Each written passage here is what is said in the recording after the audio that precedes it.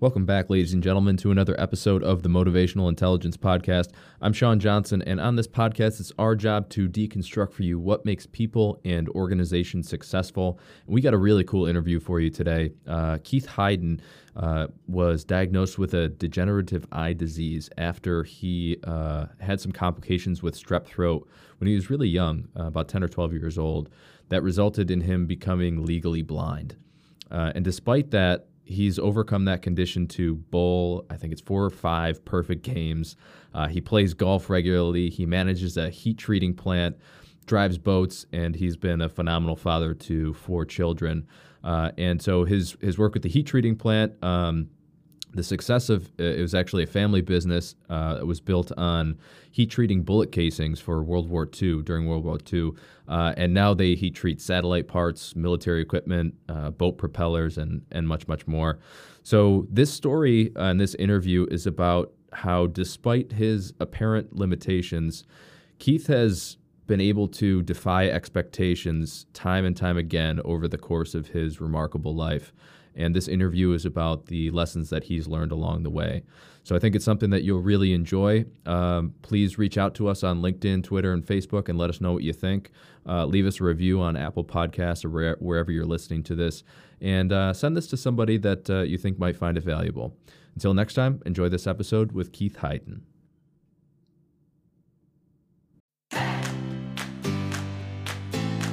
The Motivational Intelligence Podcast is produced by the team at 2Logical. 2Logical is an international corporate training firm and the world's leading expert in motivational intelligence, which is the ability to understand, manage, and change the motives people have.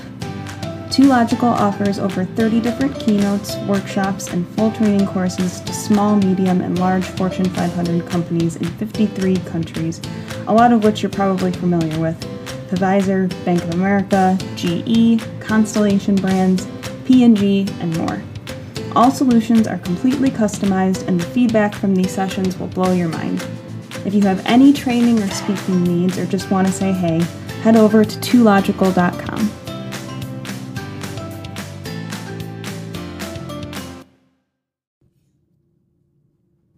Well, hello, everybody. We have a very, very cool individual with us today. A bit of a Renaissance man in terms of everything that he's done and accomplished in the course of his life, and a pretty inspiring story, all in all.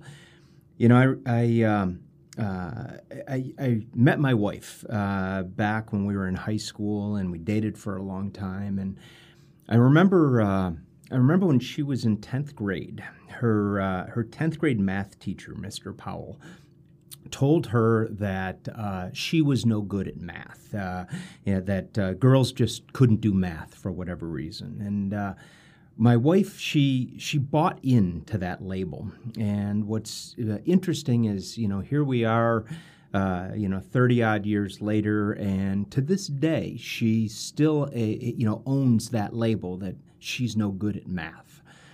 And I think so many individuals, as they journey through life, they label themselves in different ways. They label themselves and say, well, I'm not a morning person, or, I'm no good at remembering people's names, or, whatever else it may be. And the gentleman that we have with us today is one of those individuals who has managed to avoid those labels in a pretty spectacular way. His name is Keith Heiden, and Keith is a gentleman. He runs a steel hardening facility. He's a gentleman who he's an avid bowler, a golfer, has raced sailboats, has captained a boat, which is a pretty impressive boat. I've seen it. He is an individual who has accomplished some pretty incredible things in the course of his lifetime. And by the way, I should also mention that he's a gentleman who is also legally blind. So an individual who has done a miraculous job avoiding the labels. And so, Keith, welcome to the show today. Thank you. So, Keith, tell us a little bit. Now, initially, your eyesight it started to become an issue when you were pretty young, right? 10 or 11. Okay. I have what's called uveitis. Okay. It's a disease that attacks the uveal tract by the retina. Okay. And it's when it lays dormant, it's fine. Mm-hmm. It's just the fact that things flare it up. Okay. And I had a disease when I was younger, a strep infection when I was younger, which flared it. Okay. To the point that I was almost blind when I was 12. Wow. The eyesight came back when they cured the strep infection. Okay. But then to keep the disease dormant Mm-hmm. over the years, you're taking medications that attacks the rest of the eye. Okay. So in the 60 years I've been doing this Mm-hmm. with my eyesight, you start losing, cataracts go bad because the medicine attacks them. My cornea has been transplanted twice. Oh, wow. Okay. Cataracts been a thing, and the retina is always deteriorating. Mm-hmm. Now it's just slowing it down. As I said before, I told you before, the right eye totally gone. Mm-hmm. Maybe 25, 30 years ago. Okay. The left eye is 300, 350, Okay. depending on what day it is, just how clear it is, because the disease lets cells flow into the uveal tract, which block the eye, make Okay. it blurry. So, and some days it's better than others, and depending on clarity and stuff like that. And I've stayed just one step ahead of technology. Yeah. They couldn't actually, when I first had my cataract done, they couldn't even take it out. It just had to get bad, and then finally somebody discovered a way of doing it. I actually had a kid's operation at, I was 29 when I had it removed. Okay. And they actually did an operation they normally do on 3-year-olds and 4-year-olds. Huh. They emulsified it and took it out, but they couldn't replace it. So I had the thick glasses for a while, and then when they did my first cornea transplant, they also replaced the cataract. Okay. So, but it deteriorates over years, and the cornea transplant only lasts a few years. My first one lasted 10, and this one's been in 3, and it's started to deteriorate already. So that'll have to be replaced again. But it's just, it's you go along with it. It's just part of, I've stayed ahead of technology. I feel blessed that I've still got my eyesight. Yeah. Enough of it to at least get around. Right. As I said, 2350 is not near as bad as a lot of other people are out there in 2200. I have full circumference of my vision, which a lot of people have narrow vision and stuff like that. They're a lot worse off than I am. Okay. So it just depends on the level and how you do it and how you manage it. Yeah. There's not a whole lot I can't do. With limitations. The nice thing about a bowling ball, it comes back to you. Golf balls don't come back to you; they get lost. Yeah. And I'm no better than my supporting staff. My kids have been fantastic about it. They've always been great to me. I play golf with my son all the time.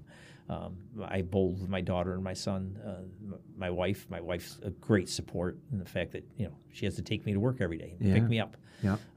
You don't get that too often, and somebody that's willing to get up when she's retired as she is, still take me to work every day and come and get me and, put up with it. But so you really know better than what your supporting staff is, and I've had a great supporting staff. Yeah. So tell us, Keith. You were pretty young when this initially came on. So how did it kind of first present itself? Well, as I said, the first time I ever did it, I was only 11 or 12, and I almost went blind. Yeah. But then the eyesight came back to the point that at that point you really didn't have a problem. I was back to 20/30, 20/40 with glasses and stuff like that. So at first it wasn't, but we knew it was going to be a slow deterioration. Okay. I've had great doctors. Yeah. I mean, when I went and first saw Dr. Pearson, which was when I was 11, okay, I went in there because they thought I had pink eye. Okay. And he looked at me and he says, I can't handle this. And he sent me down to Johns Hopkins Hospital down in Baltimore. They were the ones that figured out what was going on. He sent me to a doctor called Dr. Wood. He's one of the best he knows uveitis better than anybody else around. That was his specialty was. And at that time, he was like 85, and this was 61. Yeah. So it was incredible that they were able to save my vision back then. So as I said, I just stayed ahead of it. And I've had great doctors. Dr. Pearson, Dr. Kennedy, Dr. Metz out of Strong did my first cataract. He did my cataract surgery. I had Dr. Ching did my first cornea transplant. Holly did my second cornea transplant. So it's been, really good doctors. Yeah. Good city to have doctors in. Yep. Rochester's a great, outside of Johns Hopkins being probably one of the best. Yeah. Going out to California maybe, but in Rochester, they got a great medical staff when it comes to eyesight. Yeah.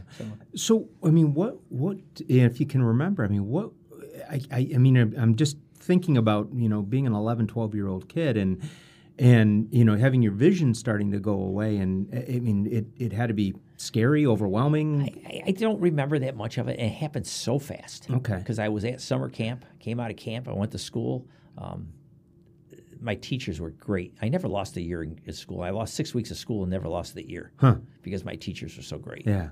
I did go to Allendale, Columbia, or Allendale at the time, and that's the reason. Yeah. They were able. They worked with me nights and stuff like that and got me through that whole mess. But I just don't remember it being scary outside of the fact that, and it happened so fast. It was, 3 months deterioration, and 3 months later I was back to normal. Okay. What I considered normal at the time, because the eyesight came back, and then it started to deteriorate over the next 50 years. Okay. As they say. And I drove till 82. Okay. That's when I finally got to the point that I couldn't drive anymore. Right. My eyesight had deteriorated to the point in 82 that it was down to like 2100, so you couldn't drive anymore. Right. And then the right eye was gone at the same time, and then from then on, it's just been a deterioration to the point it's at right now. So you mentioned that once they cured the strep infection, was that something that was it relatively easy to? It sounded like you went to Johns Hopkins to get it diagnosed, but was it relatively easy to cure the strep infection? Well, back then they didn't have antibiotics. Okay. So literally, no, it wasn't. It was like there's like 102 different types of strep. Really? And they give you a skin shot for each one of them to see which one you've got. And then they narrow it down. It's more like allergy. Okay. When you're going to get allergy tests, same thing. Then they deteriorate. Finally, they get it down to one, and then they go out and, they kill some animal to get the serum. Right. And then you go through a year of desensitization of strep infection. So it's a shot every week, up and down. I hate needles. Yeah, understandably so. As I said, the 102 strep tests were one thing, because they did that all in one night. Wow. Really? On your back. They did all 102 of them on the back. Oh, my goodness. So, and those are things I remember, but I don't remember whether I was scared or not like that, because it was just my mother and I down there. Yeah. And there again, I had great support.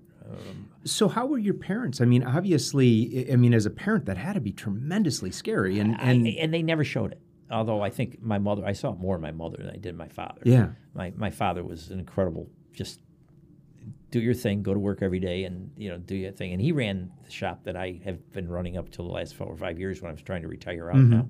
But he ran that for years, but you never noticed it. It was just part of every day we do this. Right. You do what you got to do. And he was a boater and a fisherman, and a hard worker. I mean, if he wasn't working at work, he was working on the house or working on the cottage or working on something else. He was always working. Yep. So, I don't ever remember the fear in them. They just, but they've been incredibly supportive of me. Yeah. They watched out for me, just didn't let me know they were watching out for me. They kind of kept it quiet in the background, but they've always watched out for me. So, so kind of the fact that they didn't transmit the fear to you, so you didn't think to be afraid. It was like, this is just they never stopped me from doing anything. When I wanted my license when I was 16, I got my license, and I can never forget. Back in the 70s, I was snowmobiling a lot. I could still see back then, but Dr. Pearson found out I was snowmobiling. He just about came unglued from himself. You're driving a snowmobile, because there's always the fear of the detached retina and all the other stuff that can happen. And right. I always said, I looked at him, I says, I can't go on life looking at ifs. Right. Just do it. You can't look at ifs. You just got to go do it. Yeah. And then, if I fall and hit my head, am I going to get a detached retina? And right. then the eyes was really bad anyways. I said, okay, you treat them somewhat decent. You try to be a little careful what you do to your eyes, but you don't, you can't stop living. Yeah. So I think that's wonderful advice. You think about how many people they roll through life with just that constant, the what if, the fear, and that's what causes them to kind of put those limitations on themselves. But to move without that is pretty liberating. Yeah, you just go. You have to be cautious. I mean, right. There's always caution that gets involved in it, and you be careful. And I played softball till I was. The night I took myself out of the game, I couldn't see the ball coming off the bat anymore in the right field because it was a little dark and dusky that night. And that was like 77. Okay. And that was one of those nights that got to me a little bit because I knew I loved to play ball. I was, and I was playing with all my friends. the senior softball leagues and stuff like that, and I couldn't play anymore. Right. Okay, now you go on to the next thing in life. Yeah. Bowling's always been something. I've been doing it since I was like 7 years old, and the 10-pin doesn't move. It's in the same place it was 60 years ago. Right. So I don't worry about it. I am I as good as I could be if I had eyesight? No. But if I work a little harder at it, I can almost be as good. Now, let's just hold on a second here, because I know a little bit about your bowling, Keith. So, the pinnacle in bowling is bowling a perfect game, 300, right? So it's 13 strikes in a row, correct? Yeah, 12. Or 12 strikes in a row. 12 strikes in a row. 12 strikes in a row. So, and how many perfect games? I've had 5. But there's a couple reasons for that. One, I bowl a lot. Yeah. I did it one time. I don't bowl near as much as I used to. But when you bowl in 3 leagues a week, and you put the time I did, because I was coaching at the time. Okay. Because my kids were in the senior, they were both bowling, and they were, senior varsity bowlers. So I was doing a lot of coaching. I learned a lot from coaching. Uh-huh. I had a coach who was an ex-touring pro. Okay. Who understood the game. And in understanding the game, they can open up the room for error. Right. If you understand the game and you understand the technique, it's no longer trying to hit a board. You've got room for error. And he could build that room for error, so when my errant shots wouldn't cost me as much as somebody else's errant shots. But it's just working at the game. It was nothing spectacular. Anybody could be as good as I was if they would work at the game and just go practice. So how do you compensate, with your eyesight for something like bowling? You kind of, it's all in your imagination. Okay. You kind of look at an area and say, okay, that's where I'm going to throw the ball. And then you really almost got to put a mark out there to throw it. Because there's nothing out there. You can't see anything. I can't see the arrows. I can't see the pins are a blur. So I shoot at something imaginary. Huh. And that's where you get your arm swing and get it going in that right direction. And you throw it out over that imaginary mark. Wow. And the other part of it is just understanding the game. The ball's going to go to this 12th board and turn left and go into the pocket. It's also understanding that part of the game, but that's the technique of it. So does somebody explain? Now I'm not an expert bowler by any means, but I understand enough that the lanes are oiled and things like that, and that affects the way the ball. Yeah. Right. That's stuff I learned from my coach. Okay. So does somebody explain how the lane is set up to you, and that helps you to visualize how to throw the ball? The guys I bowl with are pretty good about the fact that if I throw it, I'll ask them how my ball reacted. Okay. I also got a feel for it because I can almost, I can't see what it's totally doing, but I've been bowling since I was 7, so I pretty much know what it's going to do. Okay. And I can figure out, okay, that ball's not reacting the way I want it. I got to move a little bit. I can make my adjustments. I don't make my adjustments fast enough, and that's because I can't adjust like somebody who sees, I knew what that ball did. I have to kind of guess, okay, what did that ball really do? But it's just... Can you tell that by sound, or what gives you a sense of what the ball did? Well, I can tell when it hits the pocket by the sound. Okay. If I did it right. And also you can just see how fast the pin's move and whether it's a light hit or not. Okay. I can't always tell which pin I left up. Mm-hmm. So the guys I bowl with will say, either that or the new scoring machines are kind of nice because they tell you which pin's left up there. Okay. And I just know. Sometimes I think it helps me maybe because I don't have to worry about hitting a board. You're shooting in an area. Right, and perhaps it might minimize some of the distraction even. I suppose in a sense. Yeah, it does because I can't see anything to the right or left of me a little bit, so that doesn't bother me as much. So yeah, losing the eyesight, your focus becomes better anyways. Uh-huh. You had asked me the other day about my senses coming back. The 2 senses that came back, I couldn't figure out what they really were, and hearing's one of them. Yeah. But the other one is my focus. Is when my focus is good, I'm really good. Okay. Some days it's hard to focus. Other days it's better. But some days I can really focus. And the 300 games were those games where you're locked in. Yeah. You're just and some of it's luck, blessed. Okay. The off shot carried. Okay? Right. It's the amount of games you bowl. If you only bowl 3 games a week in one league, you're probably not going to bowl 300 very often because you just don't have the opportunity to start stringing strikes and get a good feel for it because it's all feel.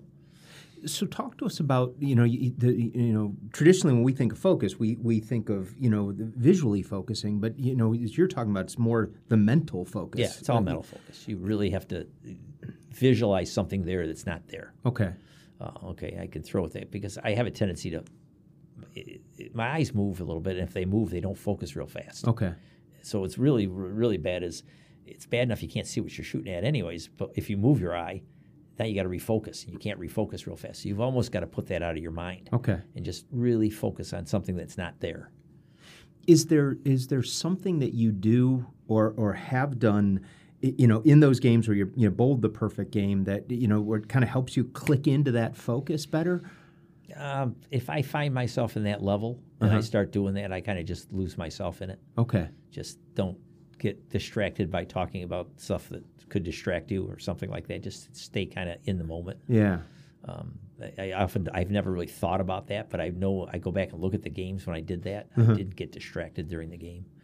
I didn't get in the argument with the guy next door because he stepped in my way or something like that. You just kind of, let everything go and just focus on what you're doing. Yeah. A lot of athletes, they talk about that as kind of being in the zone, and it's the ability to eliminate all those other distractions and just be in that moment, so to speak. And I think some of it's how good you are. I got a friend of mine who's almost a scratch golfer. And it's all hand-eye coordination. Yeah. And he's been that way since he was in college. And for him, he only plays golf, once or twice a week, but he's still fantastic at it. But he's got great hand-eye coordination. And I think his focus is fairly good too. But I think, my hand-eye coordination isn't too bad, but the problem is there's no eyesight to focus on. Yeah. So you have to create that. So as a golfer, I think about golf as being one of those, it's a very hand-eye coordination, dominant sport. So did you begin to learn to golf before you had the eyesight issues? I've been playing golf for years, but I'm not good at that. I love being outside. Yeah. And golf's all about being outside. Just, do I try to be I don't compete against anybody when I golf but myself. Yeah. That's it. I don't play in leagues or anything like that because it's just you can't do it because I have to have somebody watch where the ball's going, and I can't afford caddies, so I have to rely on my kids and stuff like that. So you get your kids helping you, but I think that's more. There's focus involved just hitting the ball because on the ball on the tee I can't see real well. Right. So that's. I compete against myself. I'm never going to be a good golfer, but I can have some fun with it. I enjoy it. And is that very much the same thing where you sort of visualize what it is, the way your body's moving and visualize where the ball is so that you're able to do it? Yeah. The issue with golf is I can't see where the ball comes off the ball, where it's going. I can't see it hook or slice. Right. So you really got to, you almost go by where it landed and say, okay, that's where it landed. My son will say, there it is, out there. I said, okay. And they'll tell me. Most of the people, okay, that hook, that slice, that, Okay. And you can tell where it lands. When you get out to where it lands, you can figure out what your shot was. Right. So. And so do you think that you have a better sense of sort of what your body is doing because of the way you're visualizing things? I don't think so. I think it's just the fact if you practice, you're going to get good at anything. Yeah. I would be a hell of a lot better golfer if I go out and practice once in a while. Right. And I just don't have the time. Or I lose the time because I haven't got somebody who can do it with me. I don't have a caddy. Right. But if I could practice and play once or twice a week, I'd probably get better at that too. Okay. And that's why I'm just a kind of a bad golfer, but I enjoy it. And so tell us about, you before we got started, you were talking about, sailing across the Great Lakes and things like that. And so how is it that when your eyesight isn't there, how do you handle the sailing and the motorboating and things like that? Well, even at 2300 or 2250, I could see out, and binoculars bring things in. Okay. So you can see it, and it's all about charting your course and sailing it. And I was never afraid of the Great Lakes. I've been stuck out in some pretty good-sized storms that would get my attention. Yeah. We raced the sailboat for quite a few years and a lot of things, and it's a lot of fun. But I don't think eyesight really bothers anybody who sails. Yeah. There again, my supporting staff, who sailed with me. When it come to the cruiser, going across the lake, and my wife drove it most of the time because she could drive a straighter line than I could. Right. I could look up at the sky and watch the sky, and then steer off the sky, or the waves. I steer off waves a lot. Okay. If you get an angle on the wave, and that's how you're going to hit it, just keep hitting it. Okay. So, but I can't look out and see something 10 miles to mark off of. Okay. Like, my wife says, oh, there's the we could see the windmills on Wolf Island. Right. I said, "Well, head toward them." Yeah. You head in that direction. We're going the right direction. Well, so. and you joked earlier that she likes you to dock the boat. Oh, she can't dock a boat. She won't have any part of it. She just looks at me and hands me. I always taught her what to happen if something happened to me. I said, just beach it. Right. Just run it up on the beach. Don't worry about it. I said, but she won't dock a boat. So. Wow. That's just anybody can dock a big boat if you get used to it. Yeah. Because I always said it was funny. We put the big boat in the water in the spring. It'd take me 4 hours to figure out how to drive it again. Yeah. Because you lose that ability all winter long on what the boat's going to do. Right. And feeling the wind. I was really good at that in the sailboat. As you said, what senses come up? I could feel wind. Okay. To the point of really being able to sail the boat really good because you could feel it in your face which direction it was coming from. Okay. Everybody else looks at the twills on the water, and I kind of just feel it where the wind's coming from. So Keith, and I shared with you before, you and I know a lot of people in common, and I was, talking to somebody who we both know really well, and he made a comment the other day when we were talking about you. He said, he goes, I've never looked at Keith as being handicapped, and he said, and I think the reason is because Keith doesn't look at Keith as being handicapped. And I'm curious, how did you avoid that label, or how did you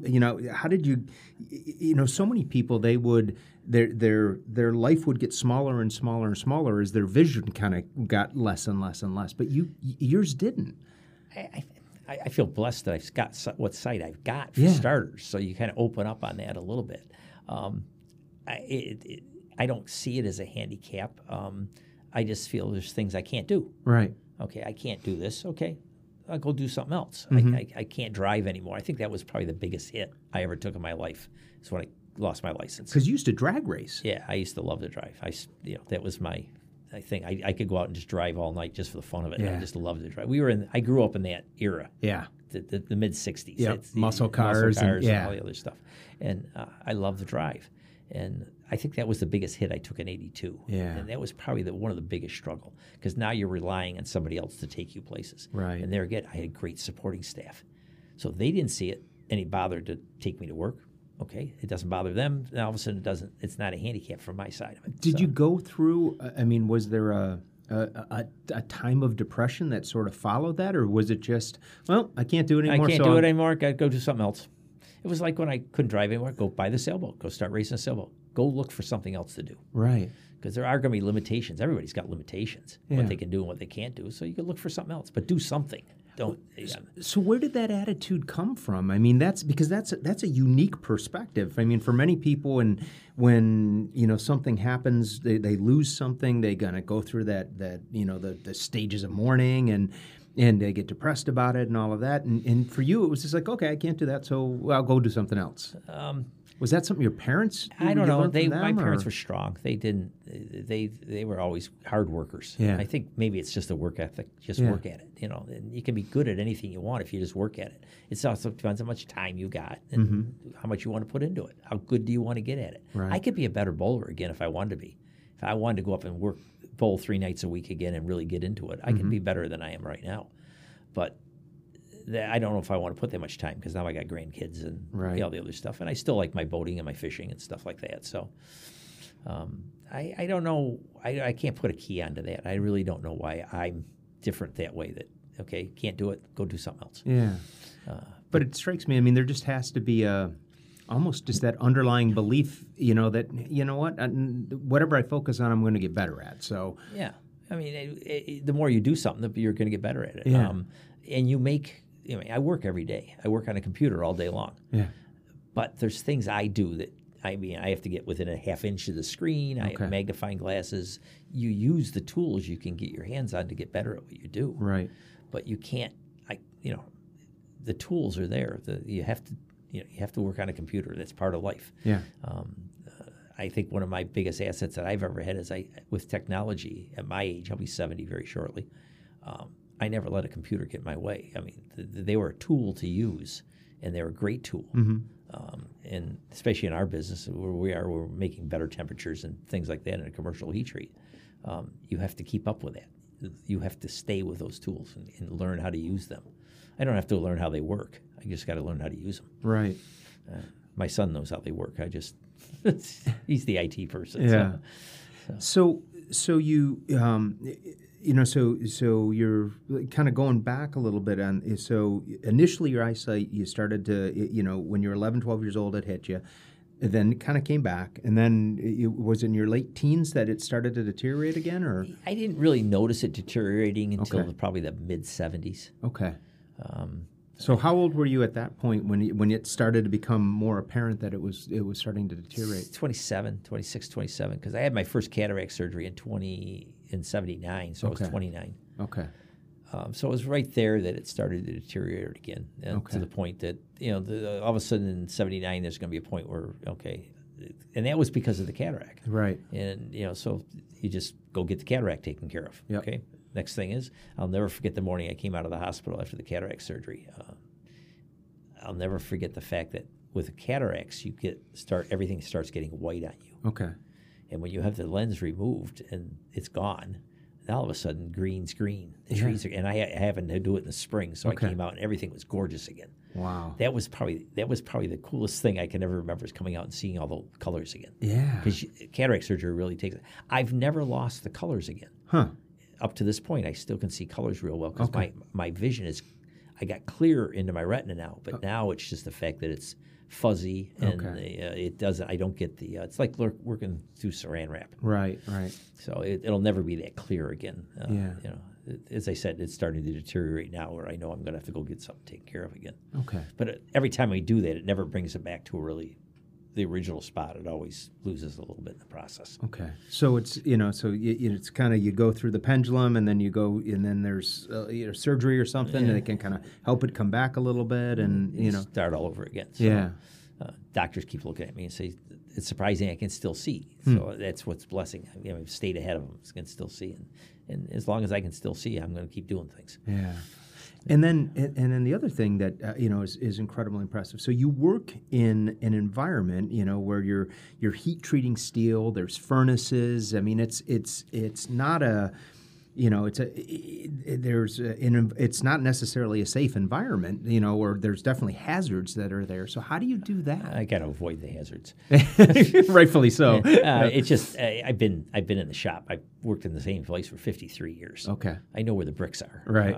I can still get around the shop fairly well, although I take my time now. I don't run through the shop anymore. I kind of, and there again, the guys at the shop have been, they know I have an issue, so they're all pretty good about it. Right. So, and I can do my job. Yeah. And that's the key, is you have to go do your job every day. So you use tools to do your job at that point in time. So I find today one of the hardest things for me to do, believe it or not, is mow lawn.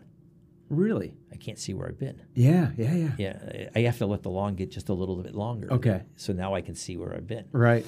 Most people just go out and mow. I can't do that. I have to wait for it to get a little longer so I can see. So you can see the contrast a little bit more. So you can see the contrast where I've been. So, which drives my wife a little nuts because the lawn gets a lot, but that's okay. Yeah. So hey. And there again, the eye doctors tell me I shouldn't be mowing the lawn because of the dust. Right. For Christ's sake, you can't do that. You just got to go do it. Yeah, you can't live your life in a bubble. No, I won't do that. So, yeah. So well, so Keith, I'm curious if you've been through a phenomenal journey of life. You're decidedly an individual who. You even though others have tried to put limits on you, you haven't put limits on yourself. Knowing what you know from the journey, if you had to go back and give the 12-year-old Keith advice from what you've learned, what advice would you give your young self? I think the idea is. I always have had the dream that I'll be able to see again. Don't ever lose the dream. Yeah. It might happen.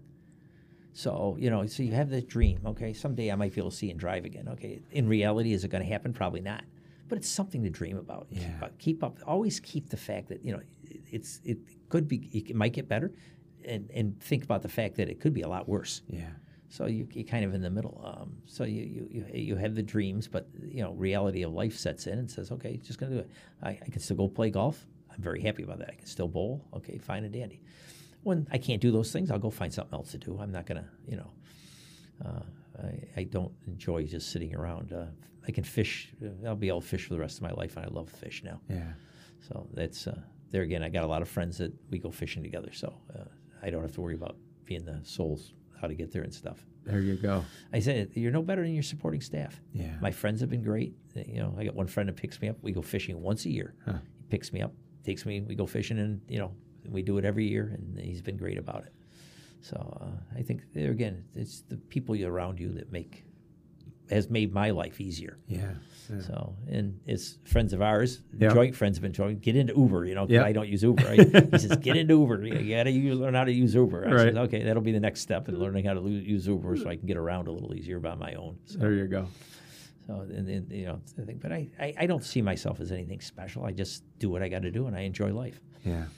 I think, and I think one thing I don't think I really would change a whole lot in what I did because I don't think I could. Yeah. I don't think anything I would keep doing. I think the one thing I never blamed anybody. Yeah. Because there's no blame in this. This is now nobody's fault. This is just a fact of life. So you go on with it. I think I've seen friends blame things. They blame this, blame that. There's nothing you can do about that. It's just part of life. So you just continue on. But that in and of itself is so unique. So many people are, oh, woe is me, and why did this happen to me, and why, and they kind of go down that kind of victim thought process. How did you avoid that?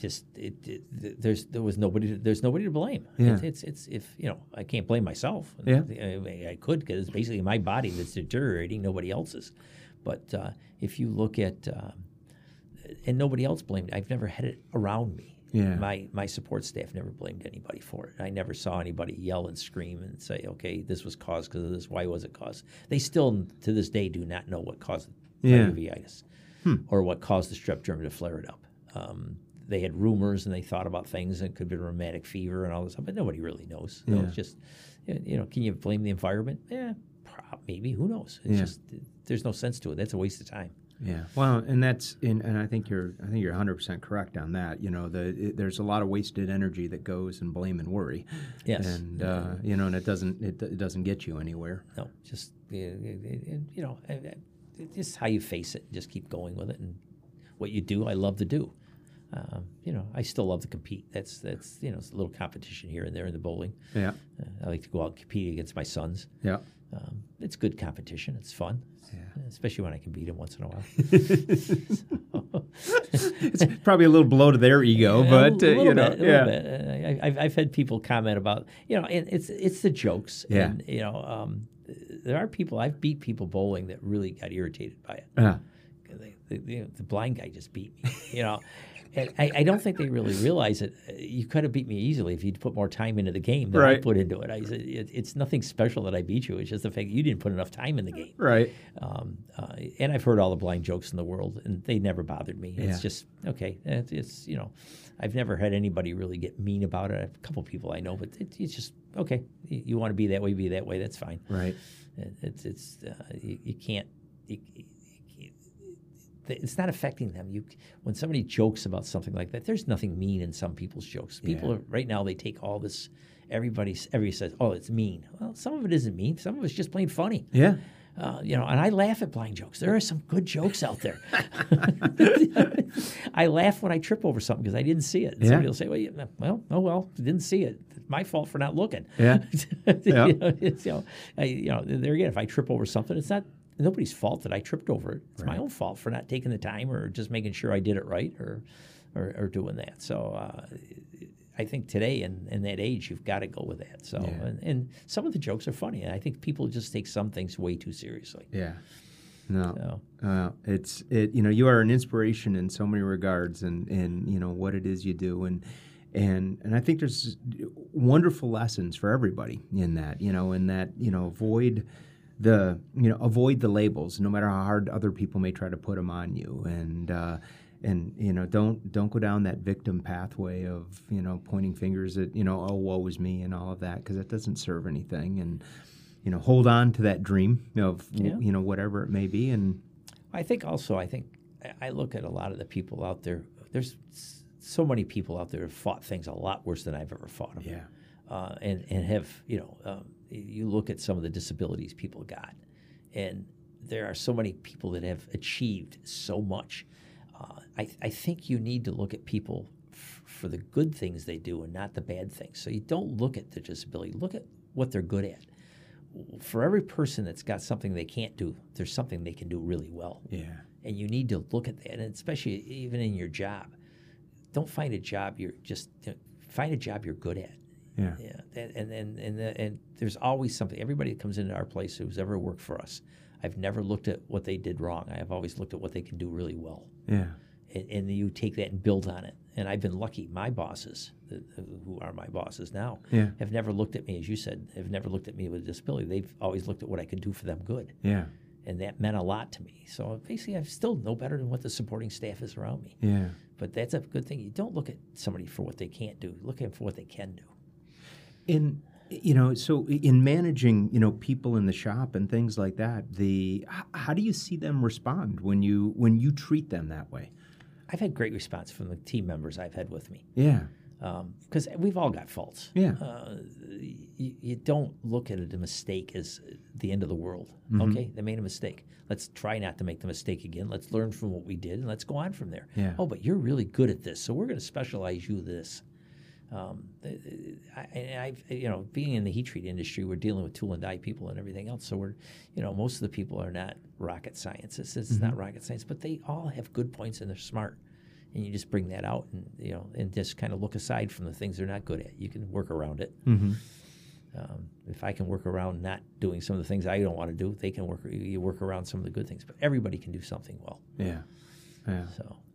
Oh, very, very well. Keith, I got to say, it's thank you so much for coming in today and sharing your story with us and helping all of us to really look at ourselves a little bit differently and what we're giving ourselves permission to do. You truly are an inspiration. So thank you very much. I appreciate you having me. I just hope people look at it and I have done some good someplace along the line. There you go. I think you decidedly have. So, okay. Thank you for having me.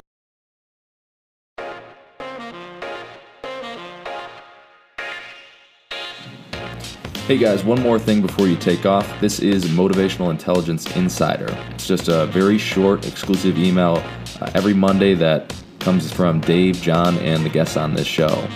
This is the only place they share their very, very best stuff, and it's delivered right to your inbox every single Monday. This could include exclusive tips for upping your game, articles they're reading, videos they're watching, stories from the road, and on and on. It's the best way to kick off your week, and this content comes directly from Dave, John, and the guests, and is only available to subscribers of Motivational Intelligence Insider. So if you want these guys and gals to email you their best stuff, go to 2logical.com/insider.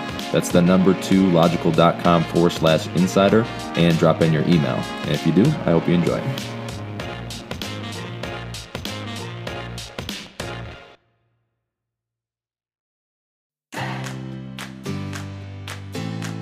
The Motivational Intelligence Podcast is produced by the team at 2Logical.